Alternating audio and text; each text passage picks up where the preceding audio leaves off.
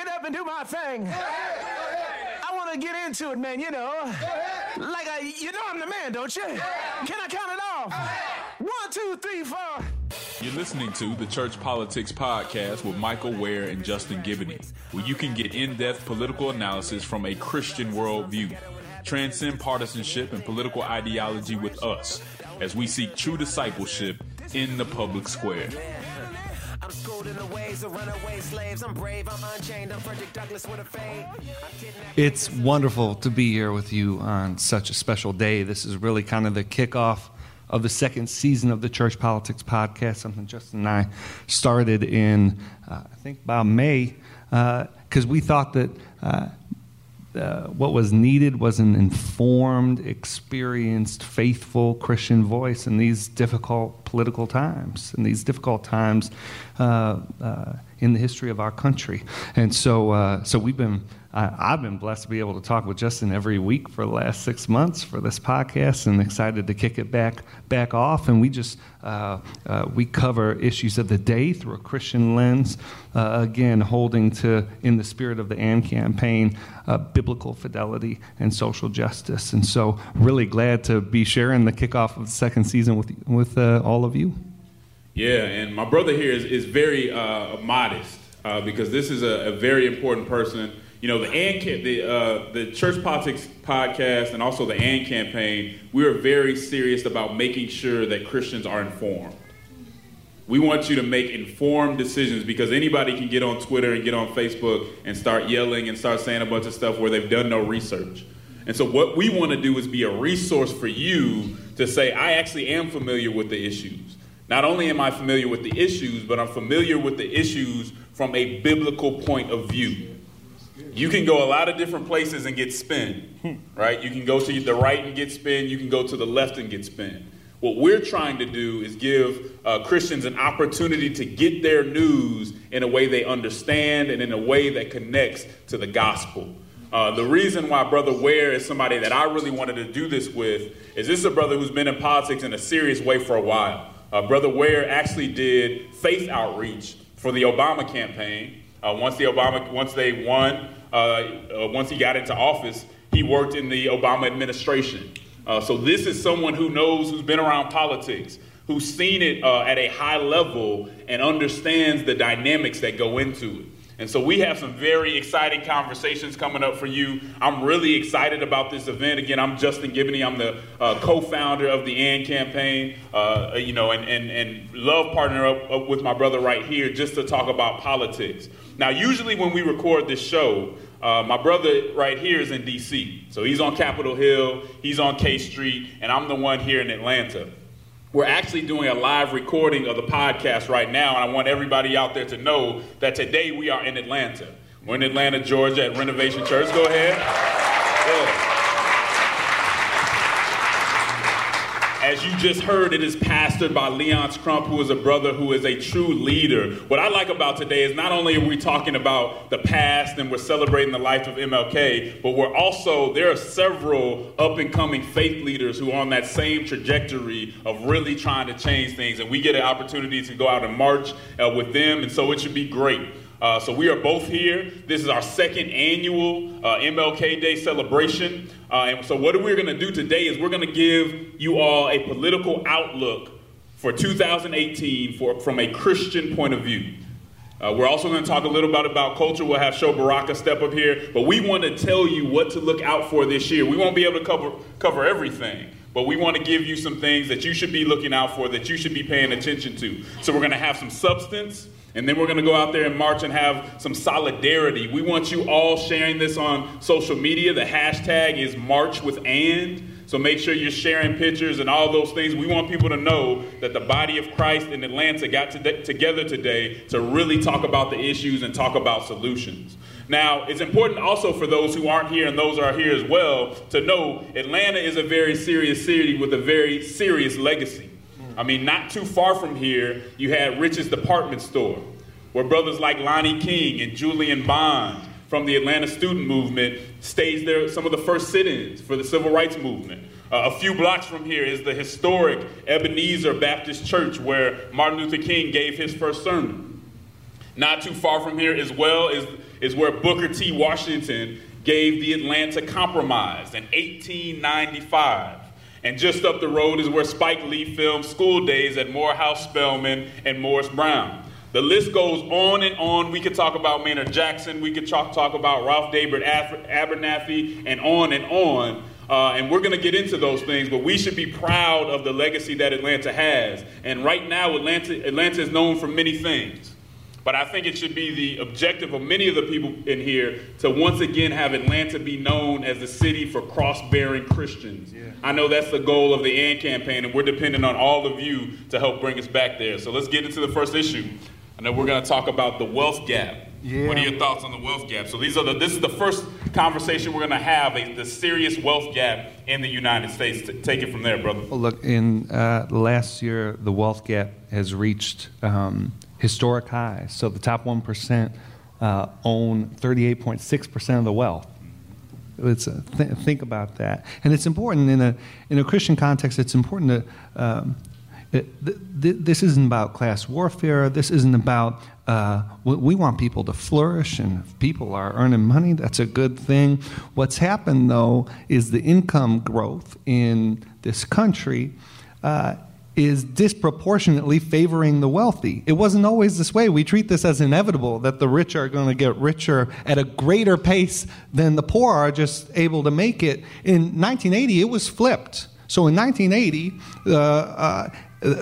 income was growing more among the poor and the lower and the middle class than among the rich. Now it's completely opposite, just over the course of 35 years. And we have to ask, as citizens, as Christians, it's funny just in the way and the issues for which people hold themselves accountable, and those which they say, oh, this is just the way it is. And this is one where people always want to obfuscate responsibility. Oh, this is just the way the economy works. Maybe things will turn around, but there's really not anything we could do about it. When, again, we could just look to 1980 to see that this isn't the way a healthy economy is going to work. Yeah, and we know there'll always be some distance. And just to put some numbers behind what Brother Weir is saying, right now, according to a Pew Research report, upper income family. So an upper income family is a family that makes $125,000 plus. They hold 75 times the wealth of a low income family, which is a family that makes about $42,000 or below. 75 times. Okay, so in 2007, it was 40 times. In 1989, it was 28 times. So this isn't a scale where we're all going up together. It's one where some are going up and some are staying the same, or actually going below where they were before, and that's problematic. Something, Brother Weir, I think we need to talk about when we have this conversation is really the impact that we're still seeing from the 2008 economic collapse. Because there are a lot of families that are still feeling that impact. And unless you've been broke before, you may not understand how hard it is to catch up. That it takes years to catch up, and sometimes, as we're seeing, we're a decade out. It can take a decade for you to catch back up. This was a devastating economic collapse. Here's some of the numbers from that. 55 million jobs were lost. So 55 million people lost their jobs. These folks didn't necessarily get their job back the next year. Some of these people were out of work and are still out of work chronically. But here's the kicker, too, is there was $3.4 trillion in real estate wealth that was lost. A lot of that real estate wealth came from middle-class people who had predatory loans, right? To me, that is one of the, when you talk about what's happening to the middle class right now, you have to go back and you have to have a conversation about the loans they were receiving and all of those things and how they weren't bailed out, although others may have been bailed out. These are conversations that we have to have, and we have to have them in a real way. So people are still struggling. When we talk about this wealth gap, it's not to say that we need to completely turn to socialism or something like that. That's not necessarily the answer, but the answer is to be thoughtful about it. The answer is to make sure, whether you're a Republican or you're a Democrat, that your representative is actually recognizing that this is a fact. Not to accept that, oh, this isn't happening, because a lot of times what happens is we just pretend it's not happening at all. So I just wanted to point out a few of those numbers and talk about the fact that a lot of this goes back to 2008 with that economic collapse. Yeah, and there are a lot of concerns that the recently passed tax plan that President Trump signed will actually exacerbate inequality, and that it does a lot to cut the corporate tax rate, does a lot to help pass through entities and those kinds of things. But it is not progressive tax reform, and by that I don't mean a political ideology. I mean it's regressive, and so we're going to see this play out. I do think it's better. Tax reform. There are going to be some short-term benefits, as we've talked about on the podcast before. What I'm concerned about is it's a $1.4 trillion package that's going to have to be paid for at some point. And the concern, as you have said this whole time, is that tax reform is going to lead to cuts in important social safety net programs. And so cutting taxes is great, but if the end game or if the result is cutting programs that keep people afloat, then the bottom's going to fall out. Yeah, that's the question. How is this going to be paid for? And what really makes you ask that question is that, okay, this passed through the Republican Party, but you got people like Senator Corker to sign on.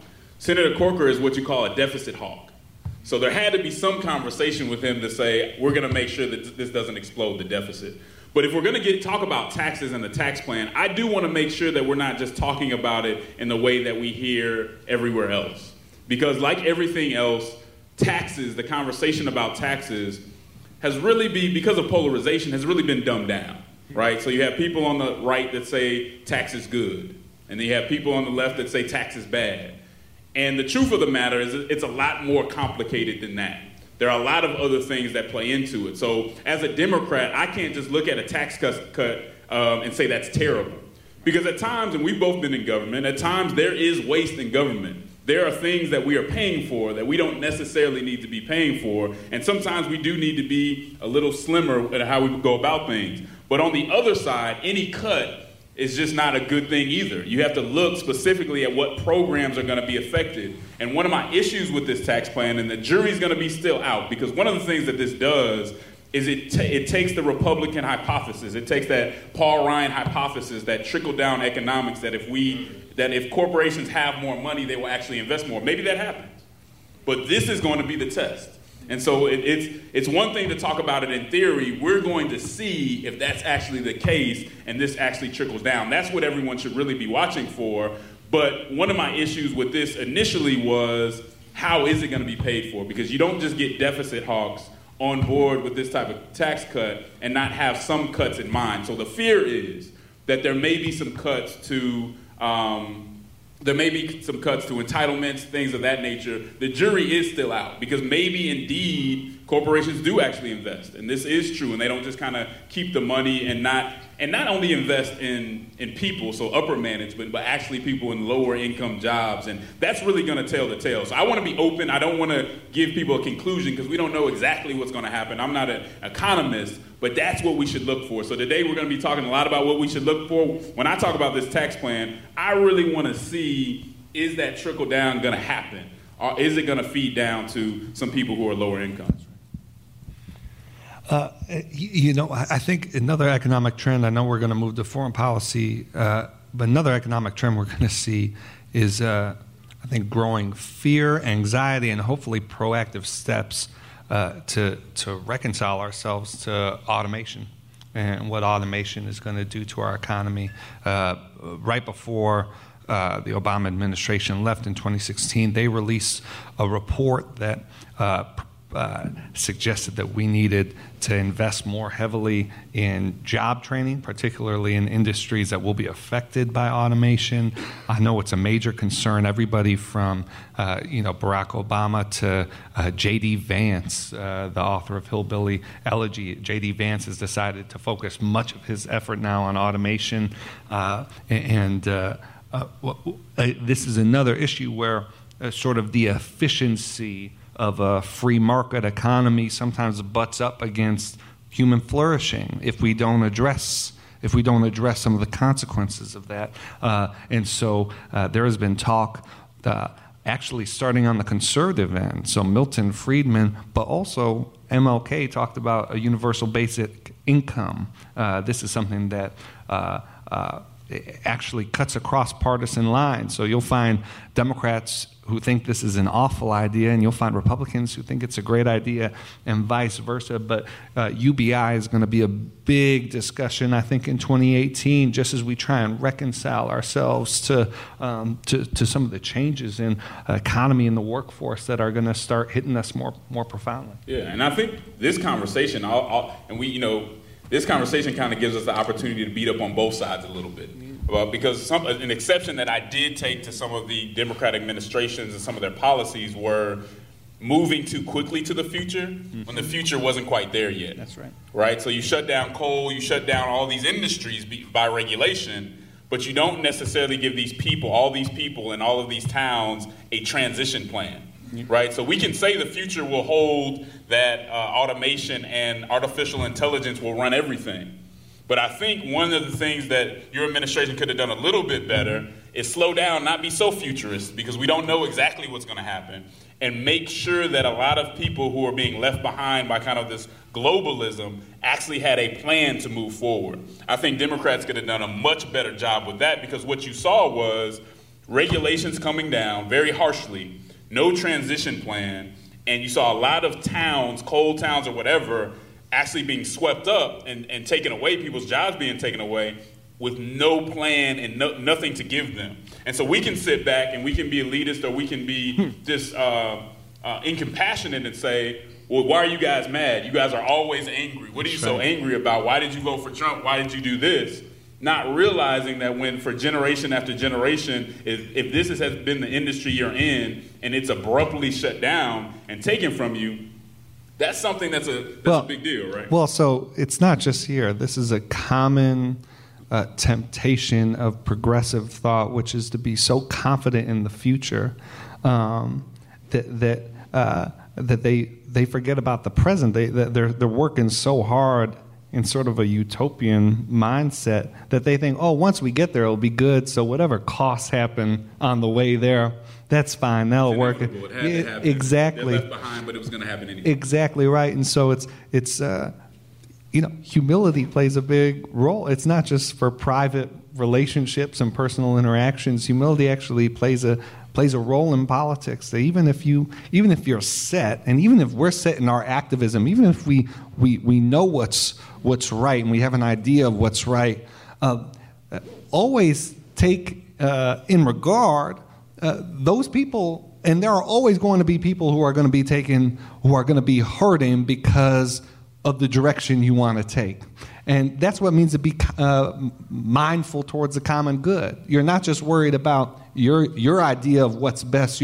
You're bringing along folks who may not be the primary beneficiaries of whatever policy you're advocating for. Yeah, and one thing we know is that to whatever level this actually changes our economy, it's going to be a significant change at some point. And the thing that I would refer to is kind of 19th century industrialization, right? Where production really shifted from small towns and farms really to factories, right? And so there were a lot of people that were left behind in that conversation. And as technology advances, it tends to make some traditional jobs obsolete, right? So some jobs just aren't going to be there anymore because there's not as much of a need for them. And that's what's called disruptive innovation. So when we see whole industries kind of disappearing because they're obsolete, that's innovation kind of disrupting the landscape, and we want to have that conversation. The question that we have to answer, the question that I think our policy has to answer is, will robots and artificial intelligence take a significant number of jobs, and how soon? Right. At some point, is our striving for efficiency the number one thing we need? Right? Because we all know that every company wants to be as efficient as possible. Well, if top efficiency comes with robots and artificial intelligence and nobody has a job, that's right, then at some point we may need to shift the paradigm. I don't know where that goes, but these are questions that we have to answer. But there are Oxford scholars and others who are looking at how many jobs may disappear based on this stuff. And some are saying up to 50% of jobs face automation, not tomorrow, But in the future, there's an Oxford a research project that said almost 50% of jobs face automation in the next several decades. Yeah. This is a conversation we have to have. And so when we're talking about this technology, one of the things that you can think about as an example is self-driven cars, right? What do self-driven cars do to the taxi industry? What do they do to the trucking industry? Is it something that's worth the efficiency that it brings with it? And something that scares me, and I'm not an expert on this, so I'm not trying to be alarmist, but with automation, especially when you're talking about cars and all those things, with all this hacking, are we really comfortable not being in control of what we drive and really not being comfortable of our transportation? I mean, it's a real question. Well, yeah. If someone gets a hold of the system and the grid, what happens from there? And perhaps we need a computer scientist or someone to answer that, but it's something that I hope somebody's thinking about. And when we talk about automation and all these things, we need to have a conversation about ethics. How do we expand ethics to say what people should do and what people shouldn't do within these conversations? Now, I'm going to hand it to you in a second, but let's just look at what some of the experts are saying.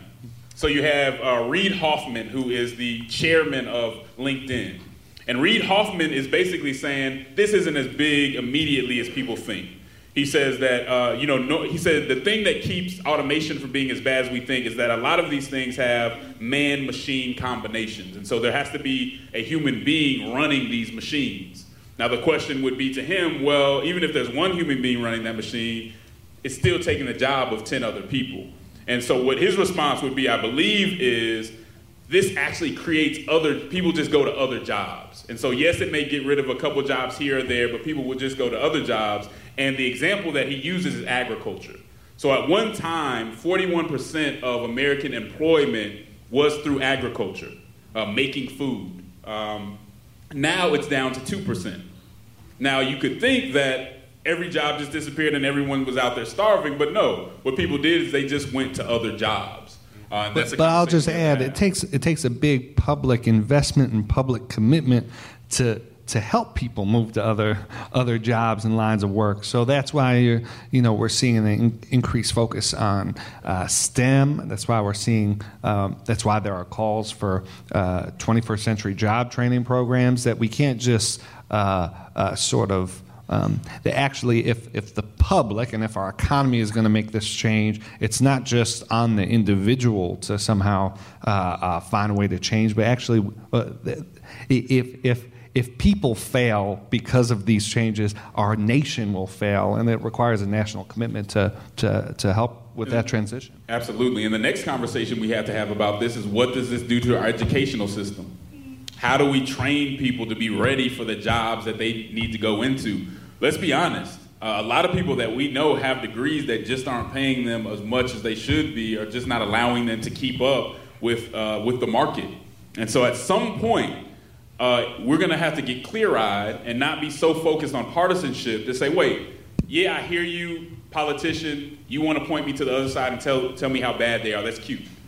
What is your policy? How are you going to fix the fact that most of the millennials out here have so much debt from school that they can't buy a car, they can't buy a house, they put off marriage, and all of these things? So at some point, we have to say, I don't want to hear any more demonization of the other side. Yes, I know they're terrible. Great. That's not what I need from you. I need you to tell me what's your policy when it comes to student loans. And if you can't tell me that policy, because see, what we do is we make people's job too easy.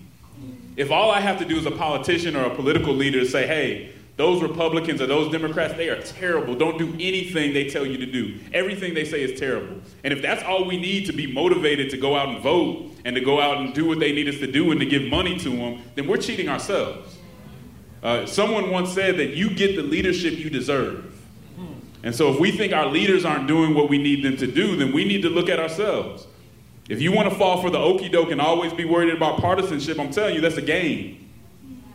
And so that's not our main concern. Our main concern is the policy. And so I test my friends all the time. I'll send them a policy from a Republican. I'll send them a policy from a Democrat just to see what they'll say about it. And usually they'll say, well, I don't like that person.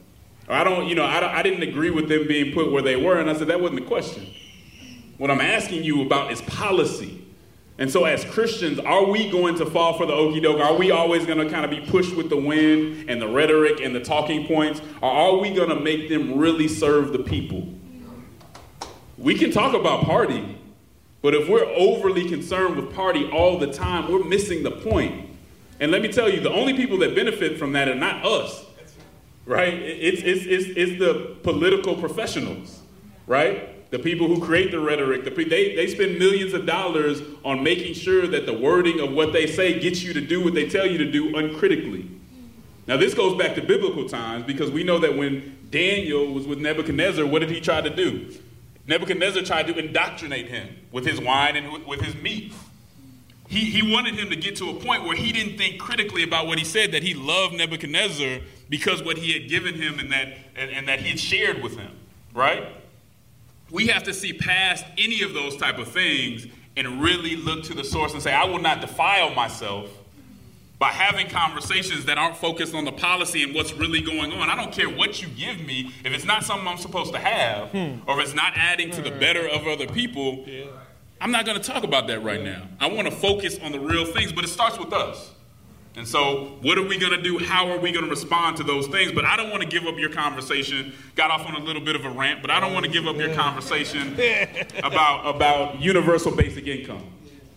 Because there are a lot of conversations about that, and Elon Musk from Tesla and other tech leaders have really endorsed universal basic income. And so basically what this universal basic income is that every citizen that's low income will receive a basic salary.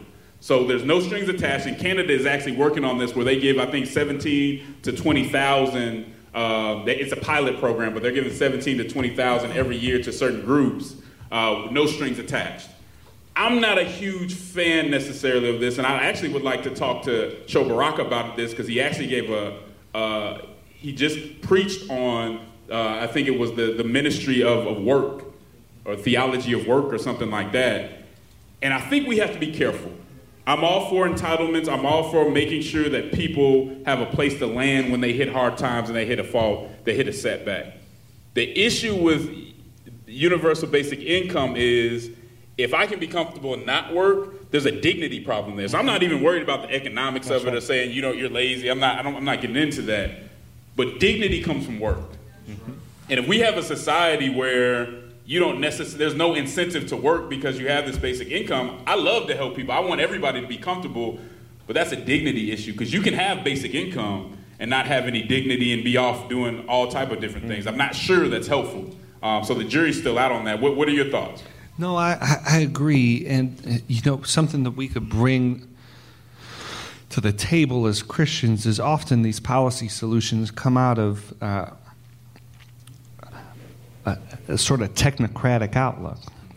But Christians don't view people as instruments. We view them as beings endowed by the dignity of being made in the image of God.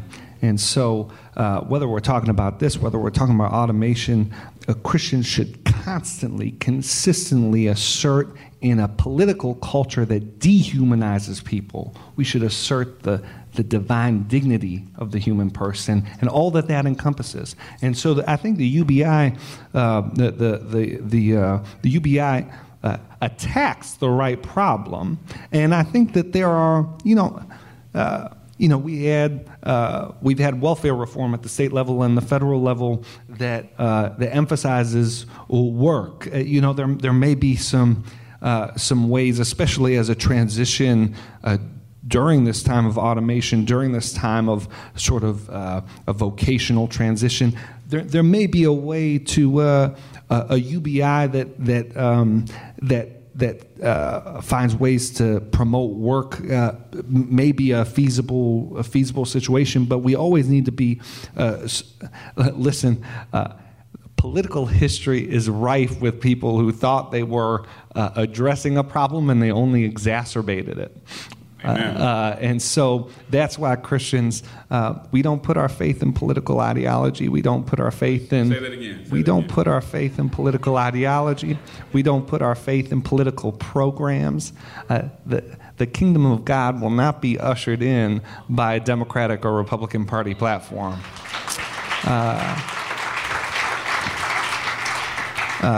And we can always keep that in mind. People...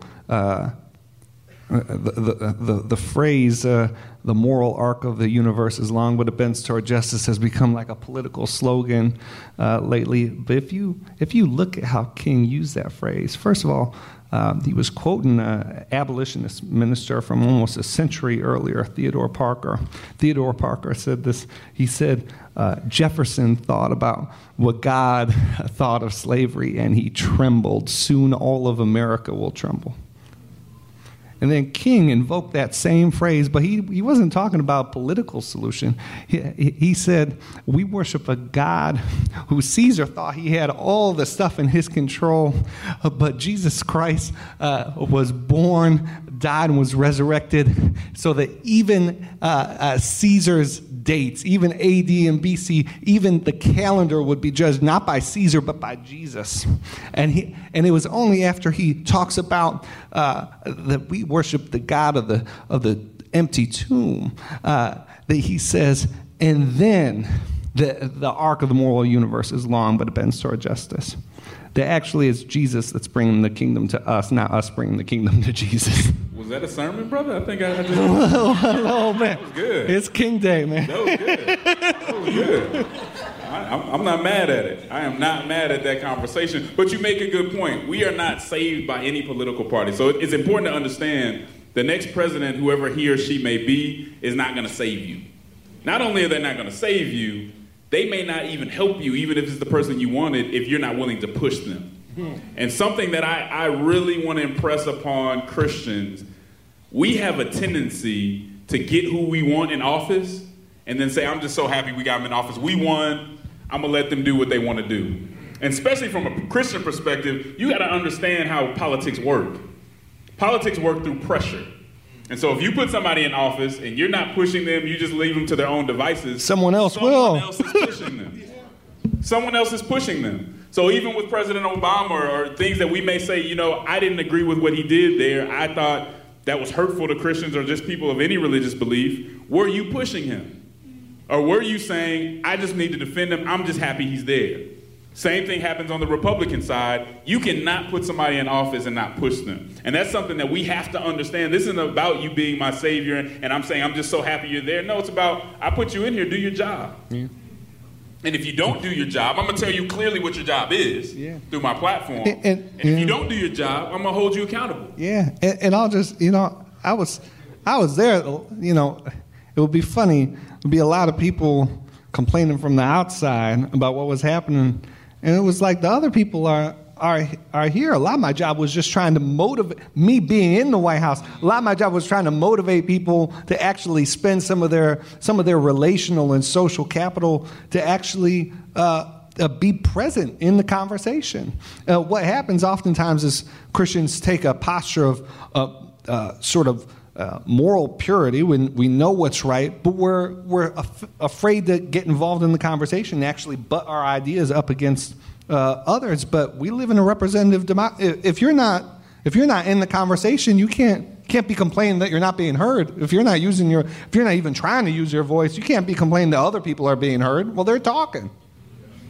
Got to have those conversations. So that's something. If you leave with something, you have to push. It doesn't come to you. It's something you have to push. And now we're going to go into this conversation, which isn't going to be pretty, about immigration, because we've had a lot going on. We're going to bring some people up here after this conversation. But we're going to talk about immigration. As many of you know, President Trump had some very negative and degrading and ignorant things to say about Haitian and African immigrants this week or last week. And was really disheartening. I don't know that at this point a whole lot of people were surprised. But it's hard to get used to that. And I think it's a good thing that we don't get used to that happening. I had the honor of writing my church's response from Greater Piney Grove Baptist Church to what happened, or to the statement that the president made. And our response was simply this. We denounce those statements, that we celebrate what Haitian and African immigrants have brought to this country, have brought to the kingdom. Let's give them a round of applause.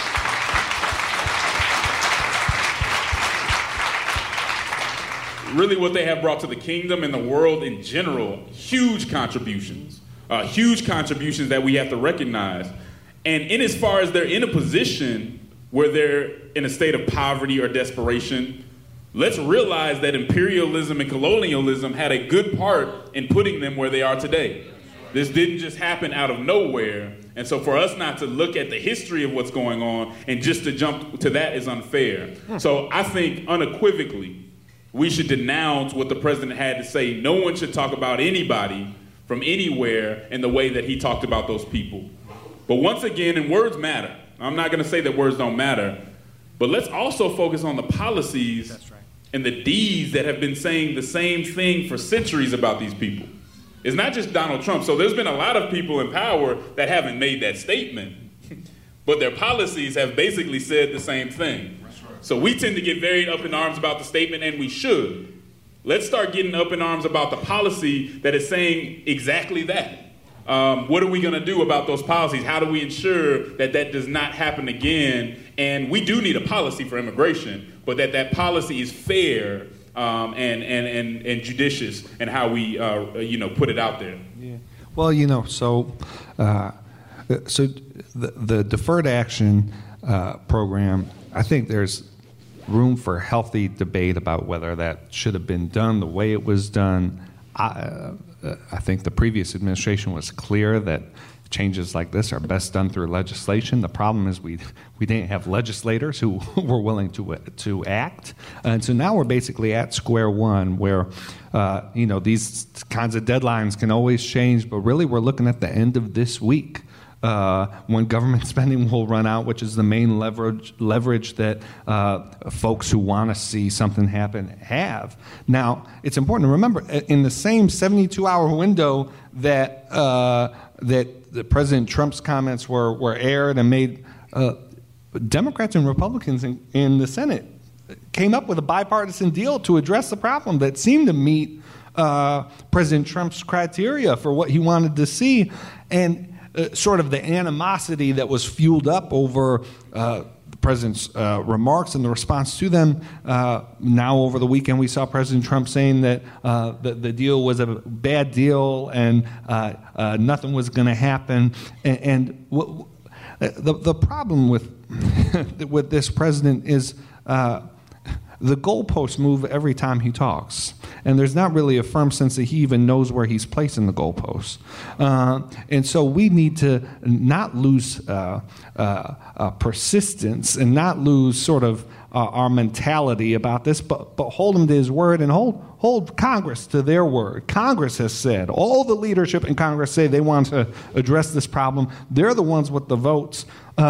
By Friday, they need to get a deal done. And thankfully, we have Senators Lindsey Graham and Senator Dick Durbin, a Republican and Democrat in the Senate, that came up with a package. This is a package that should be moved forward. Counts say and reports say that they have the votes to pass it. It's just up to them to bring it up for a vote and have some courage. Yeah, you got to have courage, because honestly, we've seen this happen before, especially on the Republican side, when you talk about a candidate like Marco Rubio. One of the biggest knocks on Marco Rubio was that he actually tried to get an immigration done, whereas someone like Ted Cruz didn't try and actually benefited from the fact that he didn't even try to work across the aisle on something like that. So we have to look at it. And just to give you a little background, the Obama administration, what they wanted to do with immigration was the DREAM Act.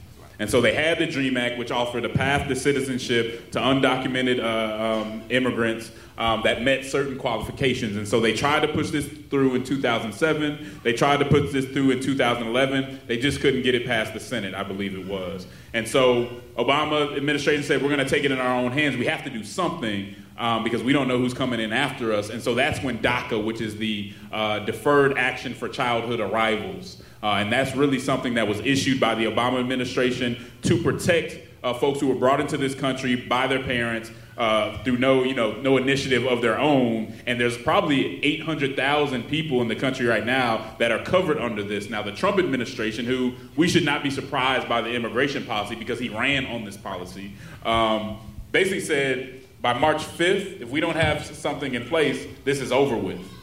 So there's been negotiation. All this week he was inviting people, a bipartisan group, to his office. They were having these conversations.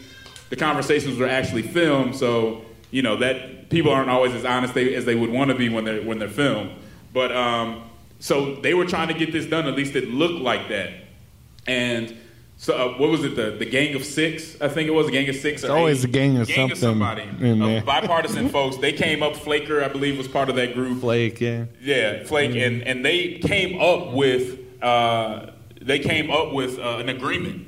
And when they come up with this agreement, really matching what the president said, he comes back, and I think it was yesterday or the day before, and says DACA's dead.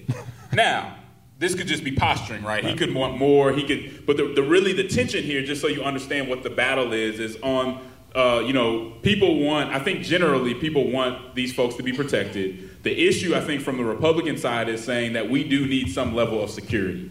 We do need to have a more comprehensive plan, and then just saying, yeah, whoever's here just comes in. And I do think from a position it needs to be more fleshed out, because the people who come here that are undocumented, if you have floods, they actually get mistreated, right? It's hard to protect them because they're always scared, and so employers and everyone else actually take advantage of that. So I think the Democrats also could have been a little more responsible. You know, I was a delegate at the Democratic National Convention. You were at the National Convention 2016. There was no policy presented on immigration. It was like, we love you, all come in. Great, we want as many people here as we can get. I think that's a good thing, but they also know you need a policy. And so I thought it was irresponsible not to have a policy that they were presenting within the Democratic agenda. Yeah, and it's not to belabor the point, but it's the way that polarization has affected the issue of immigration in particular on both sides of the aisle. You have Democrats. I mean, Dick Durbin's a great example of someone who was talking about immigration much differently, with much more respect for some of the concerns Republicans are raising now, just 5-6 years ago, as compared to now when he's on the Senate floor using epithets to describe anyone who disagrees with where the party is now. On the Republican side, Justin, you mentioned 2007 there was a DREAM Act vote. I believe in that 2007 vote, when George W. Bush was supporting it, and thank God for his leadership and his attempt as president to get comprehensive immigration reform done, in 2007, over a dozen Republicans voted for the DREAM Act. When Barack Obama came into office pushing the same legislation, even some of those same Republicans who voted for it in 2007 all of a sudden were against it. How does that happen? Well, it happens because party identity is driving our view of politics more than our view of people and human flourishing and what's good for the country. And as Christians, this is important. As Christians, we have resources. We're not just out here on our own. We have resources of the gospel on which we can draw on to combat some of that animosity that dehumanizes people and leads us by party identity, which changes all the time instead of what's for the good and flourishing of our country. No, I think that's absolutely right. There's politicians have just been disingenuous when it comes to this. The base has shifted, and so the politicians shift and act like they've always stood where they stand. Most Democrats stood where a lot of middle of the road Republicans are today on this issue. There was nobody in 2002 on the Democratic side that was, well, I won't say nobody, but none of the main players was saying, open borders, that's all we're going to say, just open the borders, which is not a policy. Yeah. And so I think we, as Christians, we have to understand we have to be compassionate towards immigrants. We have to have fair and judicious policies, and once people are here, treat them humanely, right? And have these conversations. DACA needs to be passed. There are too many. I think we have some folks who are protected by DACA who are here today. We need to have this conversation, but we also, for those who are Democrats, need to tell our party there does have to be a policy.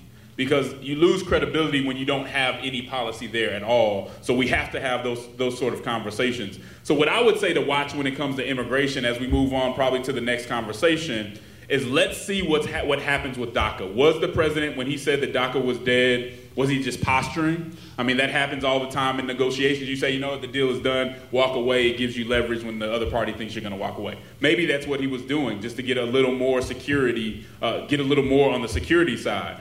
How will they balance this, and will they go with the gang of 8 or 6 or whatever it was? But I want to pull somebody up here. The next thing we're going to go to is just kind of some a conversation about religious issues. And I want to pull somebody that's been very helpful to the AND campaign, has really been a blessing to us, who actually recently ran for mayor of Roswell, Georgia. did an excellent job running for mayor of Roswell, Georgia, got into the runoff and very nearly won in that runoff, which is huge because I don't think Roswell, Georgia has ever had an African-American mayor. So this is someone who I believe that you'll be seeing in this area. Let's welcome up Lee Jenkins to talk with us real quick.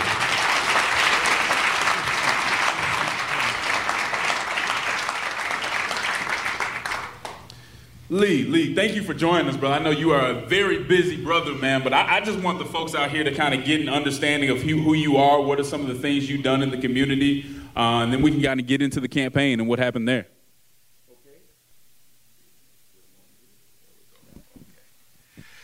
Well, thank you for inviting me here. It's a pleasure to be here with you all to celebrate this incredible holiday, the MLK holiday. So I'm Lee Jenkins, born and raised here in Atlanta, ran for mayor of Roswell, but I want to tell you a little bit about my background and then kind of why I decided to run, and then what that experience was all about, because it was very enlightening to me, and I believe it is very relevant to some of the things we're talking about. I grew up here in Atlanta native, of course was entrenched in the political world. Maynard Jackson, the former mayor of Atlanta, lived a couple of blocks from me. Andy Young lived a couple of blocks from me on the other side. John Lewis lived right down the street from me. And so I've known them since I was a teenager. And so then I go to the University of Tennessee on a football scholarship and was entrenched in Republican politics. This was 1980 when Ronald Reagan had just taken office, and I was in the middle of the Bible Belt, a football player, had committed my life to the Lord. And so I got really the best of both worlds, the best of the Democratic Party and then the best in college of the Republican Party. So when I came out of college and got into the working world, I spent 25 years in the investment business. I was really kind of confused politically because I didn't feel like I fit in either party. There were things that I loved about both parties, and there were things that I despised about both parties. So I had people trying to get me to run for office for many, many years, and I always declined because I said I'm not a Democrat and I'm not a Republican. And so people said, well, you can't run as an independent unless you're a billionaire, because, you'd have to fund your own campaign. So I said, I guess I'll just never run. Well, last year I was so bothered in 2016, really during the national election, that I was brought to tears about our political discourse in this country. And I just began to ask the Lord, what can I do?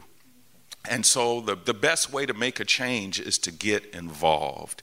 And the best place to get involved is on the local level. Sometimes we're so worried about national issues that we literally ignore or just forget about the change that we can have that's right across the street from us. So I began to pray about it, and some people came to me, some very affluent, some very prominent people in Roswell, and they asked me to run for mayor of Roswell. Asked me would I be open to it. My initial reaction was like Arnold on Different Strokes. What you talking about, Willis? I mean, Roswell, let me tell you about this city, is 75% white. It is about 90-something% conservative Republican. It is affluent, and it is a little bit older than most Atlanta suburbs. And there has never been a black political leader or politician, not only in Roswell, but in North Fulton. So the fact that this group of people who were white were asking me to run for mayor and saying that we have watched your leadership. By the way, I'm a pastor. I got out of the investment business after 25 years, launched a church called Eagle's Nest Church in Roswell, Georgia in 2012. And so we've grown from 15 people to over 1,000 people in 5 years. And so God has really been blessing us. And I've been very, very vocal and very active as it relates to racial unity. And so some of these people saw how I have been leading and bringing people together, and they thought that I could do that with our city. So let me tell you about my experience. I decided to say yes. I decided to say yes for a couple of reasons. Number one, if we want to see change, we have to get involved. We can't just sit around and criticize and not get involved. And that's what a lot of Christians do. But we're supposed to be salt and light to the earth. Salt has to get on the meat to make a difference. But we've been in the salt shakers complaining. That's what we've been doing. So we're not supposed to just be on the salt shaker on the table for decoration. Salt makes a difference when salt gets on the meat. And so Jesus knew exactly what he was talking about when he made that metaphor. So I decided to run. And the first question I asked myself is, will white people who are conservative follow a black leader who is fairly moderate? Now, conservative, very conservative politically on some views, but then if you looked at me on some other issues, you might say I was a liberal. But overarching all of that is I'm a biblical Christian. Amen. I believe in the Bible. So anyway, it was a great experience. I ran, it was 5 people in the race. Political experts from Washington, D.C., some consultants, said that I would not even get into the double digits in the general election. And they mainly said it because I was black. And so in the general election, I got 30-something% of the votes. Nobody got 50% or more, so they took the top 2, and it was me against a 15-year political veteran. And so in the runoff election, I got 45% of the votes, and most of those votes were many whites. And because Roswell is only 10% black, 15% Hispanics, and many of them aren't even registered to vote. And so most of the political power in Roswell are conservative white Republicans. And I was able to garner that vote. So I'll tell you about some of my experiences. Questions? Yeah, no, I was saying that's commendable. That's commendable. I mean, I know how hard you worked, and it's not easy. People have to realize and be slow. The closer you are to politics, the slower you are to be harsh in your criticism. We can say anything when we're anonymous or when somebody can't see us or touch us, but you have to remember these people have families. These people have to go home and their wife sees the comments that someone might have made on their page. So think twice before you really criticize too harshly. But I kind of want to talk about that side of politics and some of the things that you endured that you might not necessarily expect. From my understanding, you kind of got it from both sides, and kind of explain some of the things you endured during the campaign. Yeah, it was one of the most enlightening, exhilarating experiences I've ever had in my life, but it was also one of the most degrading, most disappointing experiences I've ever had in my life. I saw the best in human beings. I really did. I saw people follow me that I never thought would follow me and become a fan and become a friend. But it was also the worst that I've ever seen in human beings. The depravity of human beings, I saw that, and it was very depressing at times. So here's what I went through. Bringing my values into this space, politics, was very, very difficult, because there usually were 3 kinds of people. Let's just say a third of the people were pretty happy for me. They were like, wow, finally a man or woman of faith getting into the public square and using their influence to try to change things for the sake of righteousness and justice. Finally, we have a candidate that we could get behind. I mean, that was about a third of the people who were very excited. Then there was another third, and this third were Christian people who felt like Christian folks had no business, especially a Christian leader, being involved in politics. But yet they were complaining about how bad things are. But then they don't want anybody to get involved. They just want to sit around and complain. Now, I wonder what kind of Bible were these people reading? Because all throughout the Bible, the power, political power was challenged. And if we don't get involved, then we won't ever see change. But the other third of the people really shocked me. And these were people who really attacked me for my Christian faith. And I mean, they attacked me viciously. They came at me, and I guess you could say many of these people would probably be categorized as being on the left. And I was shocked because I know particularly my heart toward the poor, my heart toward the disenfranchised. And so I thought that out of all the groups, that this group would be a group that would embrace me. And it was the opposite. They told me that because I believed in the Bible, that they wanted nothing to do with me, because all I would do is come against some of their values.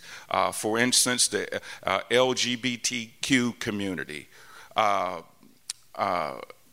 kind of things. I mean, they wanted me to renounce my association. I was on the 700 Club 9 years ago. Pat Robertson interviewed me. I was talking about economics. They wanted me to go public and say that was a mistake for me being on the 700 Club. It was just all kind of things. Pretty much what they were saying is that you need to renounce your faith. You can't be a Bible believer and have us to support you. You either come all the way over here with us, or we don't want anything to do with you. So they basically gave me an ultimatum that we'll get behind you, but here are the things that you have to believe, and there's no in between. And that was very disappointing. And the crazy part of it, you weren't alone. There was a brother here named Dr. Howard, who's a dentist, very well known in the community, been working on education issues for a long time. He ran as a Democrat for the Georgia Senate. And Dr. Howard was completely blown away by how he was treated. He had people that had endorsed him the last time basically tell him, because he was a biblical Christian and because of things he had said on his Facebook, which were very well thought out, that he was not fit to run for office. Yeah. And so the sad part about it was, I heard about it from my friend who's in Harvard Divinity School. He said, "Justin, do you see what's going on down here?" And I said, "Whoa, let me reach out to this guy." Because literally he had to take down his social media, some of his social media pages, because of these attacks. He had someone tell him, and I sent it to Leonce and other pastors, and I thank you all for contacting him. Dr. Jaha Howard had people tell him that they wished he was in that Texas church that got shot up because of his beliefs. He was in an organization called the Red Clay Democrats, who he was on the board of governors. And they knew where he stood, but when the campaign came, you know what they did? They asked him to resign. Not only did they ask him to resign, but when he didn't resign, they endorsed the other candidate. Very serious stuff. And this was a thoughtful guy. This was someone who was fighting for those with less education. This is someone who had policies that were going to speak to the least of these. And they were just saying, because of your beliefs, you are not qualified. And so what we're describing here is one of a rising number of examples of what is called, and I want y'all to write this down, religious exclusion. This is called religious exclusion. Now listen closely, because this that I'm talking about right now might be one of the most important things that you hear today. Because a lot of urban Christians especially do not have this religious exclusion on their radar. Now, when the political left was rightfully indignant when the Republican Senate candidate from Alabama, Roy Moore, asserted that Muslims shouldn't be able to hold elected office. Everyone was up in arms, and we should have been, because that statement was repugnant, it was undemocratic, and it's not something that we should ever stand for. But the ironic thing about that is that the far left is taking a very similar stance in relation to urban Christians who have a centered or traditional point of view on social issues. Now, I'm going to give you a definition for this religious exclusion, and I want you to spread this. I want you to have these conversations because it needs to be addressed. Religious exclusion basically involves the intimidation of people with certain religious beliefs to coerce them into self-censoring or denying those beliefs. So the first thing they'll do is they'll call you and say, they may call you first or not, and say, we're going to attack you. I need you to disavow this, and this that you said. So in order to run, you have to become someone different than who you are. So that's one way to do it. Or it can involve the use of other tactics to limit our political participation. The focus here is not on policy. It's on creed. And what you have to understand is someone's creed, you don't know how that's going to be applied to when they're in office. You don't necessarily have to worry about who's a sinner. And I got this from my brother, Chris Butler. You said, you don't have to worry about who I think is a sinner. You need to worry about what I was taught or how to treat sinners. That's right. You don't know how I'm going to apply what I'm doing. So it's really not political. It's not fair at all, right? And the overall goal here is really to silence these people and exclude them. Jaha, I see he just walked in. Come on up here, brother, if you would. Is really to exclude these people from office solely on the basis of their religious beliefs. This is religious exclusion. It is going on in the urban space in a very serious way. I want you to answer one question, and nobody really has been able to answer this question for me. Can you think of a prominent urban black or brown politician that will come out and even question the left's stance on abortion or question the left's stance on other gender issues? Just question it. Can you think of one that is nationally known that would do that? You can shout it out. Not one. We have all these people in this city who have a more centered or traditional view of social issues. And you don't have one representative who would even say anything about those things. If you think that happens by coincidence, then you're wrong. But we better be serious about this conversation. We better address this conversation, because if we allow it to go in the same direction that it's going now, your children, your next door neighbor, the person that's next to you in the pew, will not be able to run for office because they're automatically unfit because of the religious beliefs. So there will be people that will say, I'm thinking about myself, my career, my profession, I want to run, and I'll do it without upholding those. Then be who you are. But then if that's the case, we're going to get what we deserve. So the question that I'm asking you today and challenging you with today, are you willing to stand up and talk about this issue? I want to hand the mic over to Dr. Howard to quickly kind of tell us about his experience. I talked about it in summary a little bit, but we're glad you're here. Talk to us, man. All right. So I see I walked into a great conversation. All right. So about 15 minutes ago, I was just checking the teeth of like a 5-year-old, who made sure that they don't bite me, that they're doing well. But in dental school, you learn how to do the matrix. You can avoid all the bites from the little folks. So for those that don't know me, I'm Dr. Jaha Howard. I'm a pediatric dentist in Vinings. I grew up in Atlanta, went to Mays High School, Howard University a couple of times. I spent a couple of years in Chicago, at University of Illinois at Chicago, doing a master's in residency, and came on back. So my wife and I have been married 10 years, 3 kids, 7, 5, and 3. Amen. And yesterday, my wife went on a girls' trip 2 days ago. I said, yeah, go ahead. You got it. For those that saw the movie, you don't say go ahead. Oh, that's right. Religious people don't see movies like Girls' Trip. Okay. So just really, really quickly, I was a candidate for state senate. The area is District 6. In the area is Smyrna, Vinings, most of Buckhead. And it's an area that's probably unique because it's the only district that's almost 50-50 Republican and Democrat. It's really, really exciting. So I ran as a first-time candidate last year against a pretty conservative Republican trying to flip the seat to Democrat.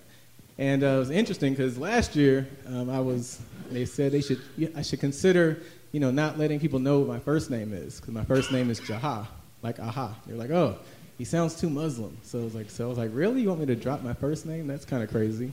So that was interesting. And then this year, I guess we ran a really strong campaign, almost beat a heavily favored incumbent. So we came up a little short. And then this year, I got it from the left. And now I was too religious. Now I'm too Christian.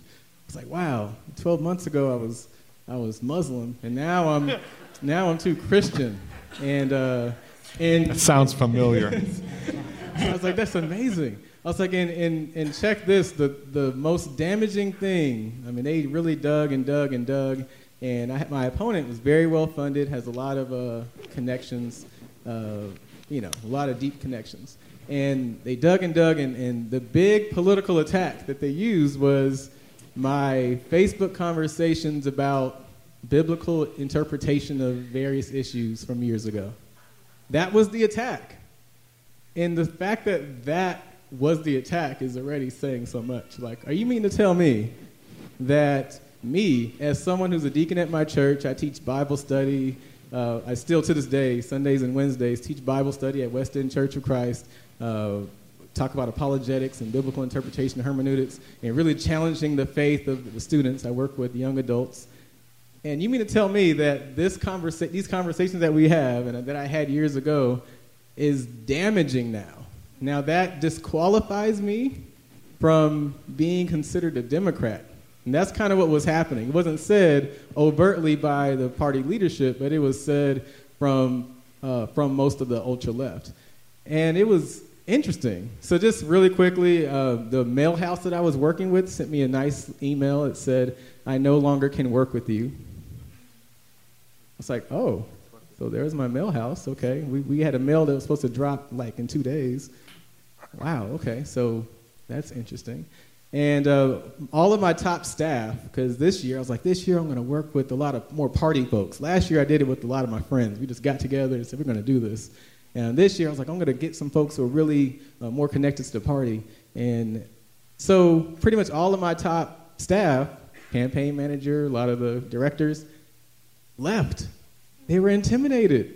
They said, I won't be able to get another job working for a candidate in the Democratic Party because I'm with someone who mentioned anything about homosexuality and dare publicly wrestle with the idea of how my personal biblical beliefs and what would I do as a legislator when I represent lots of people from different backgrounds. Amazing. So that's a little snapshot. I'll just stop there, and that's just a little sprinkle. I'm gonna let Brother Weir talk about this, but believe me, I wouldn't have these two brothers up here if they weren't thoughtful and compassionate. Because the AND campaign is a biblical Christian organization, an Orthodox organization, but we are compassionate. So when he says he spoke on these issues, he's not saying he didn't speak with compassion. He didn't say that he would speak to any of those people or treat them differently than he would treat anybody else. And that's when we're talking about creed versus policy. How is it applied?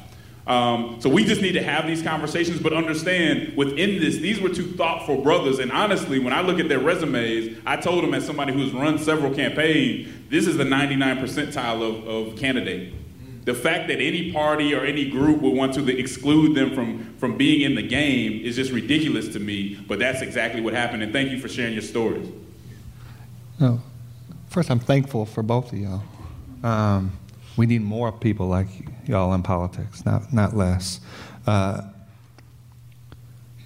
think we all feel a little politically homeless in this time. And what I want to communicate is that the crisis is not that Christians are politically homeless. The crisis is that we ever thought we could make our home in politics at all. We're always, as Brother said, we're always going to be salt in the political parties we're in. And we still need to participate. Now, one thing that needs to happen to address this problem is that Republicans telling Democrats this is wrong isn't going to have an effect. Republicans are telling Democrats they're wrong on everything. For those who are Democrats, for those who the party's going to be, it's so funny, the party's dismissing all these candidates that attend or even lead churches that they'll be coming to the Sunday before Election Day to try and get out the vote. So isn't that interesting? They'll come around the Sunday before Election Day, but they don't want any of the people in the church actually running for office. So we need to be communicating to elected officials that you're not going to be bullied. That you're not going to swallow this stuff just so you could have someone who thinks that you have the right to vote, someone that thinks that the social safety net shouldn't be cut. Just as a member of the Democratic Party, I'll say, if the Democratic Party is going to position itself, and if we're going to, and you see all the Twitter conversation about got to listen to black and brown folks, which we do. You got to listen to them even when you don't want to hear them or when you don't like what they're saying. And if you're discounting 50% of, for instance, Hispanic population, 48% pro-life, who is the Democratic Hispanic elected official who's pro-life? There's not one. And then we talk about representation in politics. Well, if your party is saying half of y'all are off the table, that's a representation problem too. Yeah, we'll take your vote. We just don't want you to run for office. You just can't represent us. That's right. Now, the way that changes is the reason why that Democratic, the direct mail house was able to drop you is because they knew that they would pay more if they kept you than to drop you. We need to change the power and economics equation on that. And those of you who are invested, it has to be communicated. Look, we love so much of what you're doing. You need to represent your whole district on these issues too. And you can disagree with the policy position, but don't follow the rhetoric that tries to demonize folks. Don't try and say that we're unfit for public office. We voted you in. If we're unfit, you're unfit.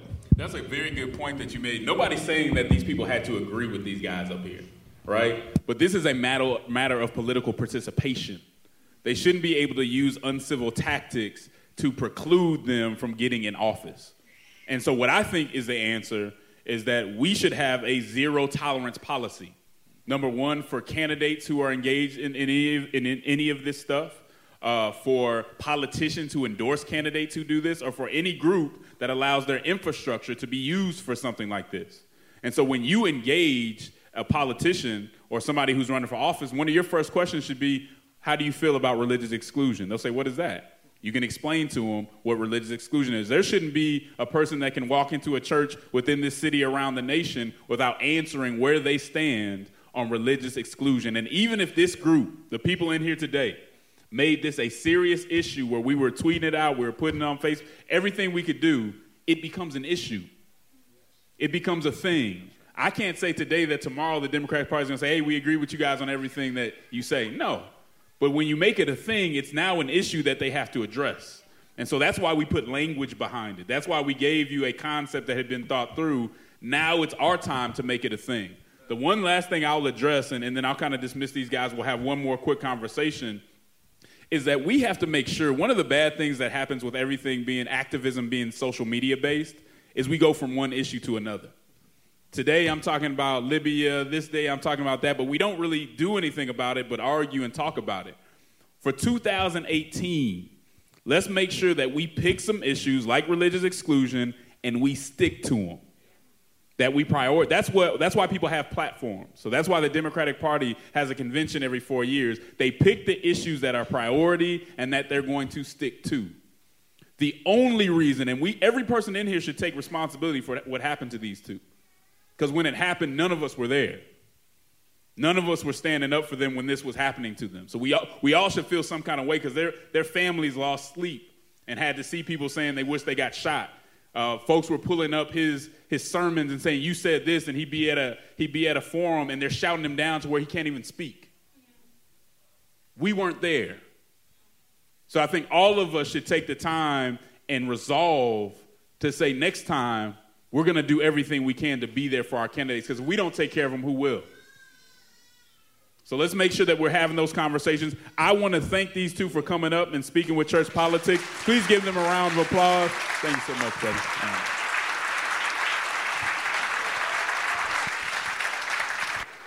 All right, Show. Run up here real quick, Show. We got Show Barack in the house. Can we give him a round of applause as well?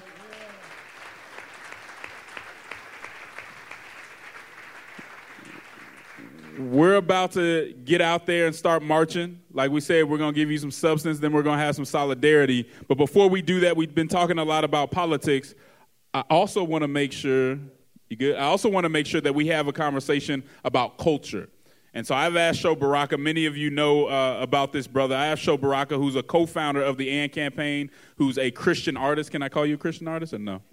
I don't know if that's in or out sometimes. Sometimes y'all like it, sometimes you don't. But he's here. As long as you're a Christian politician, I'll be a Christian artist.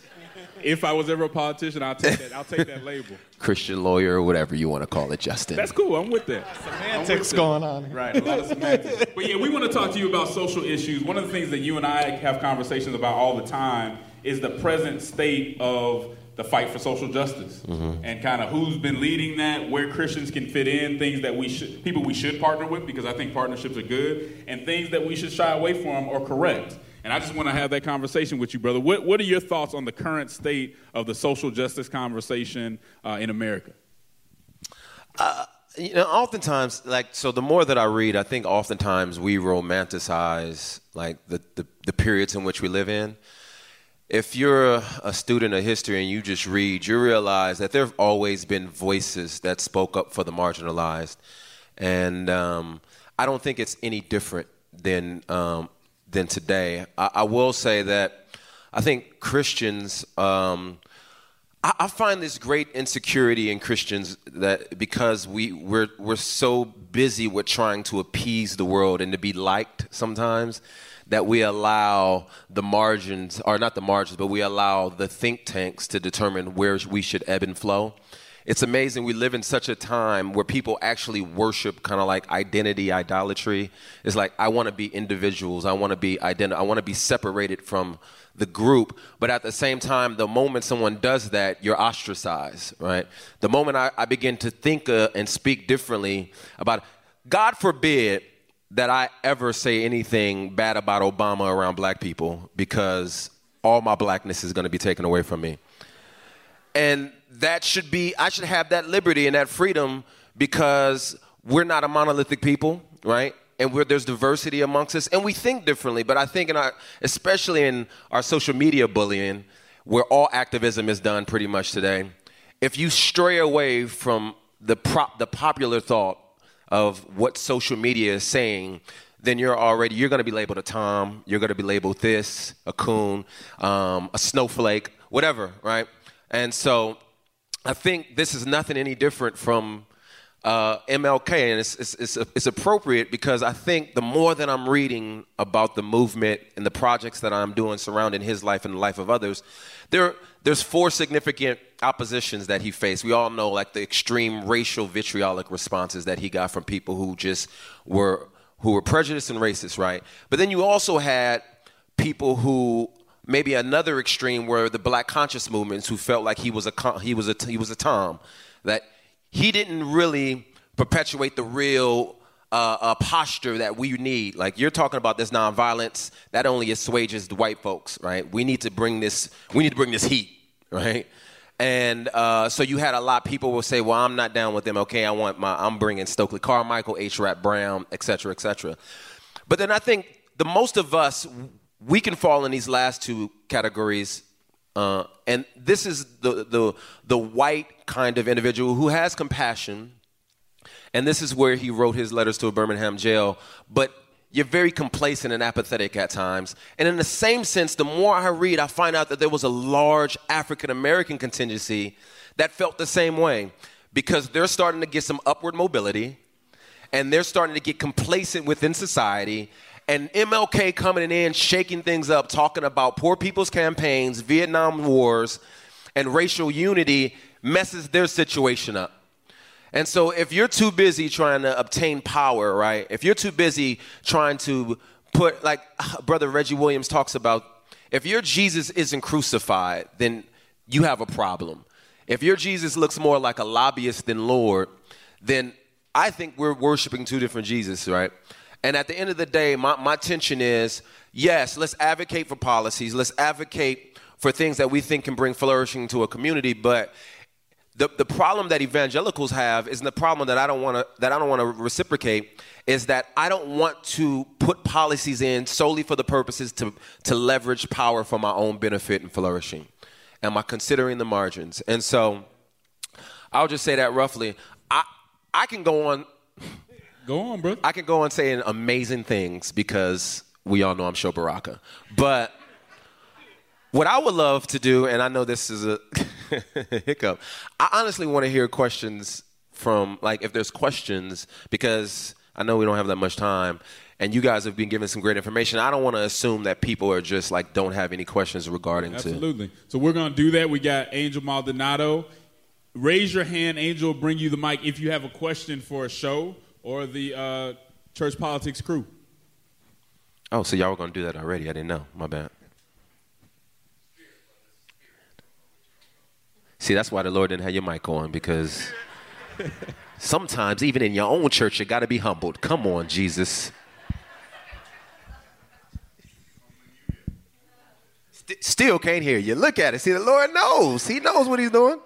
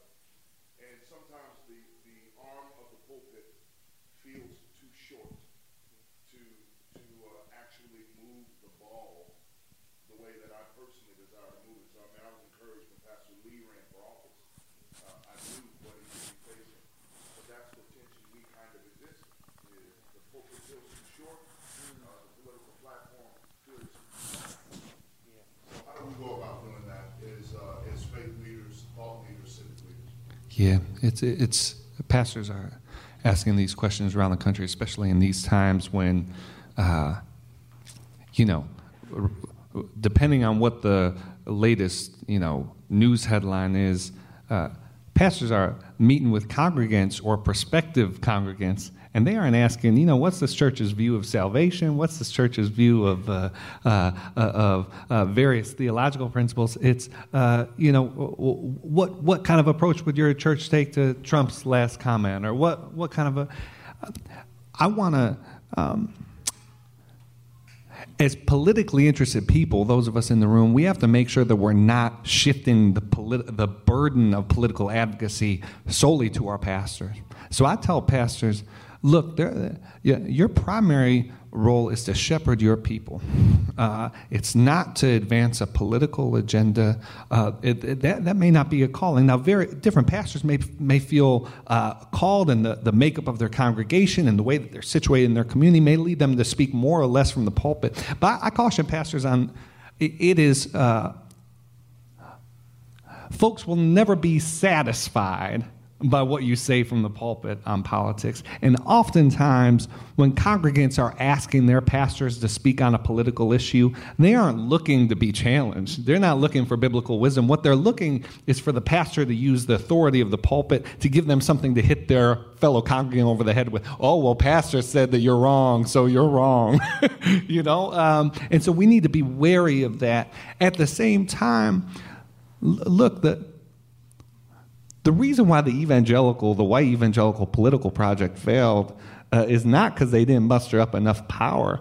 It's because there was a discipleship vacuum. They actually weren't formed in the likeness of Christ. And so they tried to enter into politics with Christian language and with Christian relationships and sort of leveraging that language when they actually were playing by by the same rules. And for Christians, the ends can't justify the means. For Christians, the means are the end. Faithfulness is the end. And so the best thing pastors can do is make sure that their people are formed so that when political circumstances happen, they're reacting to those as Christians and not as Democrats or Republicans or people shaped in the ways of this world. Now, sometimes that'll mean directly, so I think, I know there's this Bishop Orlando Finlater in New York City. He has a Caribbean church.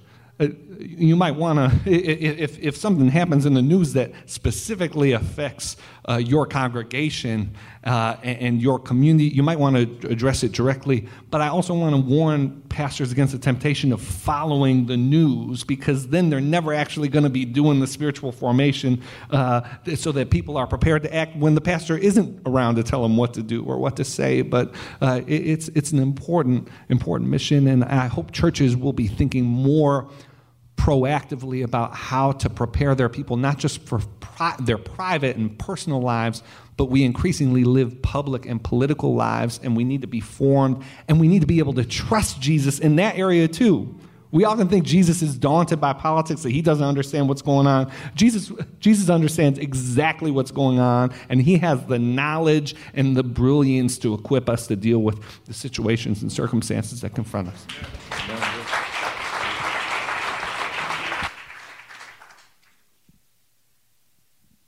Question for Michael. Under Reagan, obviously, this trickle-down thing didn't work very well. You had the crack epidemic, and so many people suffered. My question to you is, what will make that ideology work now? Are you optimistic? Is there anything we can do, common folk, to apply pressure on corporations to make sure that it trickled down, that it worked? How can we get involved in that area?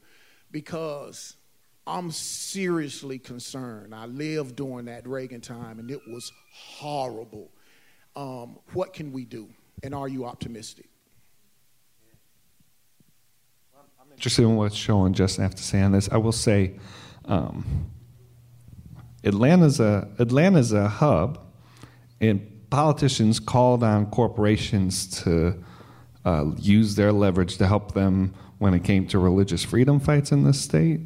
There's absolutely no reason why corporations shouldn't be called to the carpet when it comes to using whatever corporate windfall they get from this tax bill to actually invest in Atlanta. I think Coca-Cola does some pretty, and Delta, they put out great press releases and they do a lot for the community. But let's make sure that when the time for corporate bonuses comes out, that the extent of those bonuses doesn't reflect sort of a discrepancy with the investments they're making in their employees. First and foremost, I think corporations have an obligation first and foremost to the people who work from them down the chain, but then the communities in which they're benefiting from, and so there's organizing economic power and economic spending power. But at the end of the day, we did try this in the 80s. Kansas is trying it now, and it's tearing their state apart.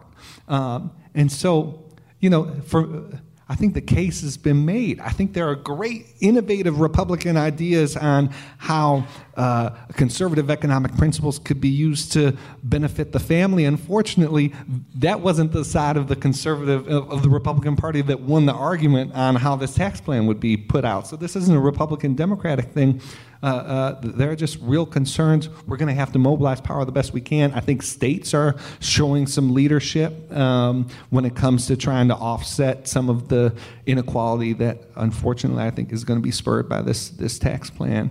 And then, churches can be economic engines as well, and making sure that regardless of what the government does, that the church is there and prepared to take care of people who are on the outside of political of policies. But I'm eager to hear what Joe and Justin have to add on that. Yeah, I would just say that keep in mind too that tax and economic policy is hard. Right? There's no button you push that says, I want to help people, so I'm going to push this button and it helps everybody. There's a lot of things that are trial and error. There are a lot of things that have gone on the left too. And I don't know that I've seen I want great policy from the left. I don't know that I've seen something that solves all these problems either. Right? So we want to be fair about stagnant. that. Yeah, it's very stagnant. Partially because of us, and we had this conversation earlier, there's not a lot of focus just on the policy. There's a focus on rhetoric. There's focus on what you can do to keep your people on your side and get a few extra people just enough to win. But there hasn't been a lot of great policy papers that come out. We had a conversation on the Reformicons, right? When we talked about, it was a group of center-right Republicans who had some great policy that were really breaking with a lot of trends that Republicans had done that was really good. I didn't agree with all of it. I'm a Democrat. Yeah. I didn't agree with all of it, but I said, this is thoughtful. It's a conversation we should be having. Yeah, it's a conversation we should be having, and what happens is there's not even a lot of focus on policy. So we can say this isn't going to trickle down. I have my suspicions that it won't. We'll see. We'll open it up. But is there an answer on the other side? So that's something else to keep in mind when we have this conversation as well. Yeah, I'd like to comment on that. Trickle-down economics assumes that a person's heart is right. So if you think a human being, particularly a human being who doesn't have Christ in their heart, will get more money, more profits, and then say, wow, it's time to help the poor people. Wow, it's time to help minorities. It's time to help. It just doesn't happen like that. It didn't happen like that in the 1980s. The rich got richer, and companies got bigger. Stock prices went up. That's what drove the stock market higher. Do you think all those companies all of a sudden, now, did they hire more people? Absolutely. But for the most part, we are making a huge assumption when we say that when you cut taxes for the rich and when you do things for the rich, that it will trickle down to everybody else. It doesn't, because of one word, and it is greed. It is greed. I mean, think about it. We have to even ask ourselves this question. If we had an extra $200,000, will we spend it on ourselves? Will we pay off our own debt? Or will we give most of it away to people who need it? And these are the same things that companies have to think about. And for the most part, the disenfranchised, the people who really need the help, get left out. And it's because of the condition of the human heart. So until you change a person's heart, you're not going to see a lot of economic change. Thank you, Pastor Lee. I like to, and if I can extend that challenge to within the church, right? And Justin mentioned this earlier, that if we have an anemic view of how people are to use their resources in work, like if we have an improper theology of work within our churches, then that means that's improper spiritual formation. And to Mike's point, like we're not discipling people. If a guy walks into our church and he's been pimping for 15 years, and he comes to know the Lord, there's no question that every pastor in this room knows how to drive him towards repentance, right? We'll say, well, you need to stop exploiting these women for the benefit of your own good and do something right with this money. But if another individual who's made his living off of predatory lending for the last 20 years walks into a church, and matter of fact, he can be a Christian while predatory lending, we reward him and say that he is using his gifts for the benefit of the kingdom. So how do we begin to promote and challenge these individuals who are using their work for destruction, right, rather than flourishing? And I think oftentimes what happens, and I'm sure none of these pastors, and I know Leonce is not one of them, but when we talk about work and we talk about Christian responsibility, we hardly talk about how God has called us to redeem not only our personal relationship with him, our personal relationship with one another, but our relationship to our work as well. How do you create and you cultivate? Because if sin has distorted the image of God and who we are and our reflection of him, it's ruined not only our reflection in community, but it also has ruined how we create and cultivate. And so Christ is redeeming that. And so as we go and work, think about, like, am I contributing to the destruction of my city, although the world sees it as flourishing? or am I being charitable? So I think there's a personal challenge to even how we see our vocation in the church. And so let's change hearts on a large scale, but individually, as you're discipling people, ask tough questions about why they work in certain industries and what are they doing and how are they contributing to the redemption of this system and this institution that can be very pimpish.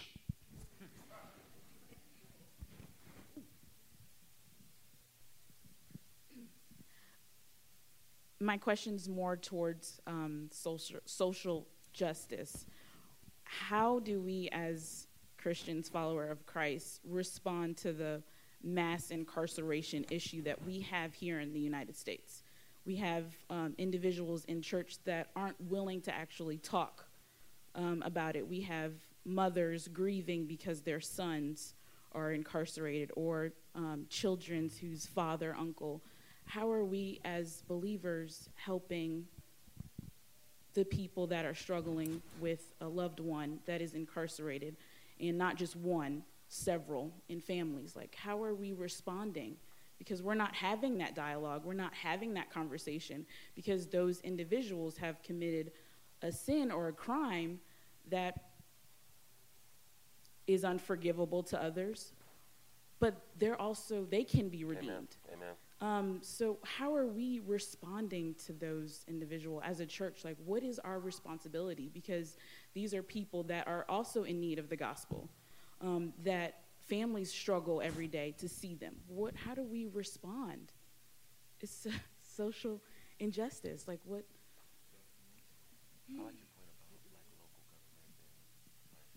Yeah, so first I hope the response is with compassion and not a hardened heart. And a lot of times what we see is when we're not in relationship with people who are going through these things, it doesn't matter as much to us because there's no relationship there. So obviously the compassion, the prayer, and all those things. And then on the practical side, and these two things need to be coupled, really starting to focus on your state and local government. When we talk a lot about mass incarceration, we talk about it on a federal level and what Trump is doing, but most people are not incarcerated in federal prison. Most people are incarcerated in state prisons. And it's based on, a lot of times, it's based on the discretion, and I know prosecutors who will say this, prosecutorial discretion, where these guys are saying, hey, either you go to the jail for 25 years or you have to go to trial. And you have an attorney that's like, you might as well take it. And you're like, I didn't do it, but if I lose, I'm in there for 25 years, right? And so one of the ways is through guidelines and policy, really looking at how our policy kind of focus on prosecutors. And there's some wonderful prosecutors. I have a lot of friends who are prosecutors, but they'll tell you sometimes that discretion is a little too broad. And so for them, at the end of the day, whoever's running your prosecutor's office, he wants to be able to say, I put this many people in jail, I did this, this, and this, and that's what people want to hear. But we really have to look at those guidelines. So I would say, focusing on state and local government and really organizing other believers. Sister, you sound like you're extremely passionate about this. I guarantee if you set your mind to it, came to the AIM campaign, talk to us, we can lay out a plan to say we're going to organize Christians around this issue. We're actually going to not talk about today, but we're actually going to have some focus also on criminal justice issues when it comes to civil forfeiture, when it comes to people getting bond and bail and all those conversations. We're going to start having those conversations, but it really starts with you writing down what you feel, getting a focus on it, and having the determination to organize people. And let me tell you, that is not a glamorous task. It's hard. It's ugly. Some people just want to be there when the cameras are there. Some people just want to be there when they can throw up with their fists and be on Instagram, right? So you're going to go through all that, but it really comes down to the organizing and knowing what the issues are, and you can do a lot if that's what you're willing to do. Just two quick things, which the first is criminal justice reform is actually one of the rare spots where we're seeing Christian-driven, bipartisan work. So during the Obama administration, a commission was set up to address criminal justice reform, bipartisan commission named after Chuck Colson, the Nixon administration official who became a Christian. And we're seeing people like Rand Paul from Kentucky partnering with Cory Booker on criminal justice reform efforts. And so, I mean, this is really we still need to see sweeping legislation passed, but this is something where these are relationships formed over Bible studies in the Senate. This is the power of Christ and the gospel moving among people of influence, and so we should be grateful to God for that. The second thing I'd say is, one of the primary challenges facing the formerly incarcerated reentering society is that they can't find places of welcome. And if the church can be, as it should be, a place of welcome, if your church has job clubs so that those who are flourishing vocationally in your church are able to meet and vouch for the recently incarcerated to their network, to potential employers, to take responsibility for brothers and sisters who are trying to make it, that can be a very valuable thing. The problem is folks getting out of prison, they try as hard as they can, but just there's no grease on the wheels. They just can't, as much as they try to move, nothing is moving for them, and the church can help do that. Yeah, and I'll say this real quick about that. Churches, if we are being the church, there's a lot of issues that are put before us, a lot of ways that we can help. And so often when we talk about prison ministry, we talk about the prisoner.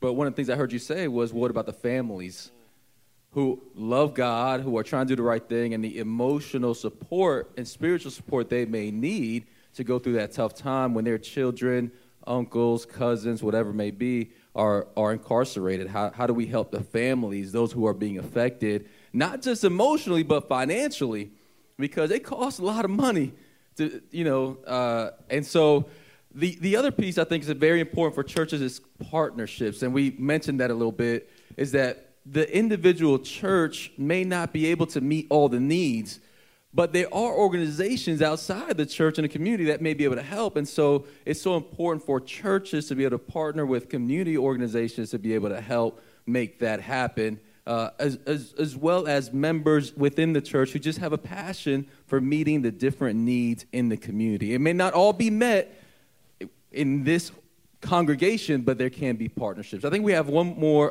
time. Okay. Well, I'll say, and the point, a problem isn't a problem until it becomes your problem.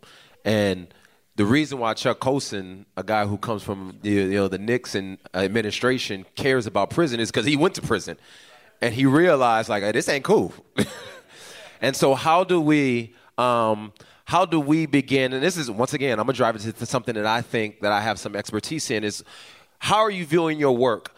Everybody in here, you're not policy wonks, you're not politicians, but everybody in here works a 9 to 5. Some of you may even have the power and the leverage to employ people. So how are you using those opportunities to employ people who may not, who come out of prison and they have that felony and they may not be able to, there's so many obstacles pressed up against them, right?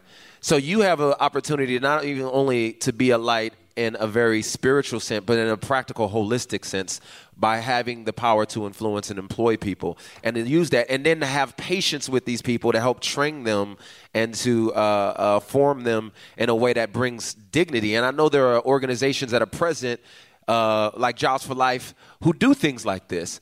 And so we don't have to reinvent the wheel in our churches. How do we connect with people who are already doing the good job and learn from them and say, how can I connect with like a Jobs for Life and help employ people who I know need jobs and opportunities?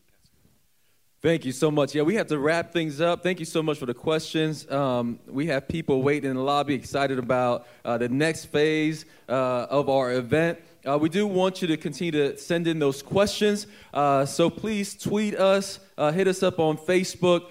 We would love to continue to help you learn more about these issues. So let's thank our Church Politics podcast here. Yeah, I would just close out by saying, hey, listen to the podcast. These are the conversations we're having all the time. It's Church Politics. You can find it on iTunes, 4th District, a whole different. And thank you to the 4th District. Anybody know about 4th District? They've been a great host of our website. I want to say this, though. As we leave, let's make sure in 2018 that we're focused on compassion and conviction in our politics. that we're focused on passion and conviction in our politics. On February 23rd, we have an event at Greater Piney Grove Baptist Church with Tony Evans, where we're going to be talking about frontline discipleship. I hope you are all there. Thank you for coming out. One thing as we leave, we're about to get ready to march. Obviously, we conduct ourselves as Christians, okay? So when we march, we're all about aspiration. We're going to have a lot of fun, but let's keep it that way. As we go out, there's pizza and stuff out there. Keep it out there. Please do not bring it back in here. We got to make sure that we kind of keep it moving. We don't want to get that in the sanctuary. So we really appreciate you guys. Everybody have a good time, and we're about to go march. I'm grooving for the activists and graduates. I'm an advocate for those feeling abandonment. In the favelas and slums of ghetto inhabitants, it's like, can anything good come out of Nazareth? The only thing good came out of Nazareth. This is the groove, tell me, can you handle it? I'm schooled in the ways of runaway slaves. I'm brave, I'm unchained, I'm Frederick Douglass with a fade.